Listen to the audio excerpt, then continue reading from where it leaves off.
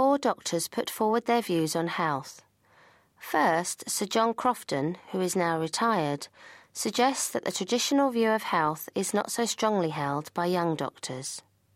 I used to say that in the big teaching hospitals, the old-fashioned physicians used to deal with a body in a bed, and if he was a surgeon, an organ in a bed, then they began to realise that the background of the patient was something important, and have gradually moved out. So the medical profession is gradually moving out into this much more broader field, but they still obviously have a lot to learn.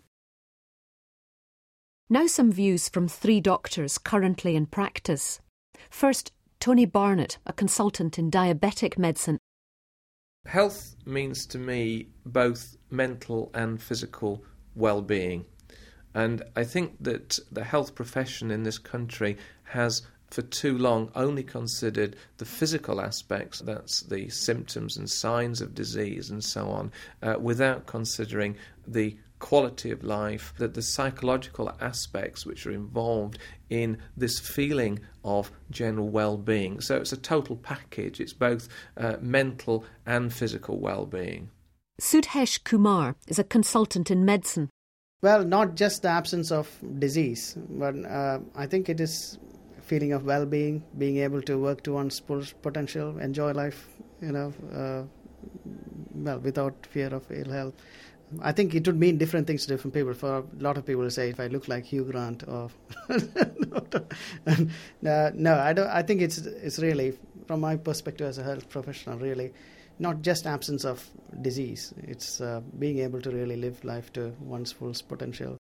Sudhesh goes on to elaborate his views on workplace stress.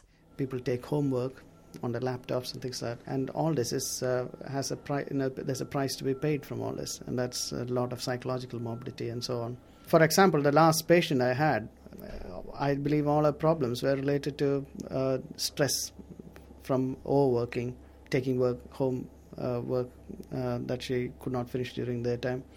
And increasingly, you're seeing this not just among executives and people like that. You're seeing it in people who work in the manufacturing sector.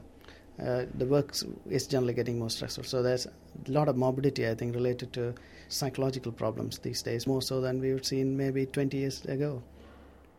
Finally, Philip Dyer, a specialist in diabetes. I think health means being happy, actually. I think health means being able to do all the things you want to do. One thing I sort of thought about recently was actually being overweight and obesity and etc. And after watching him, I saw one good program about it, and this chap was talking about a sort of obesity.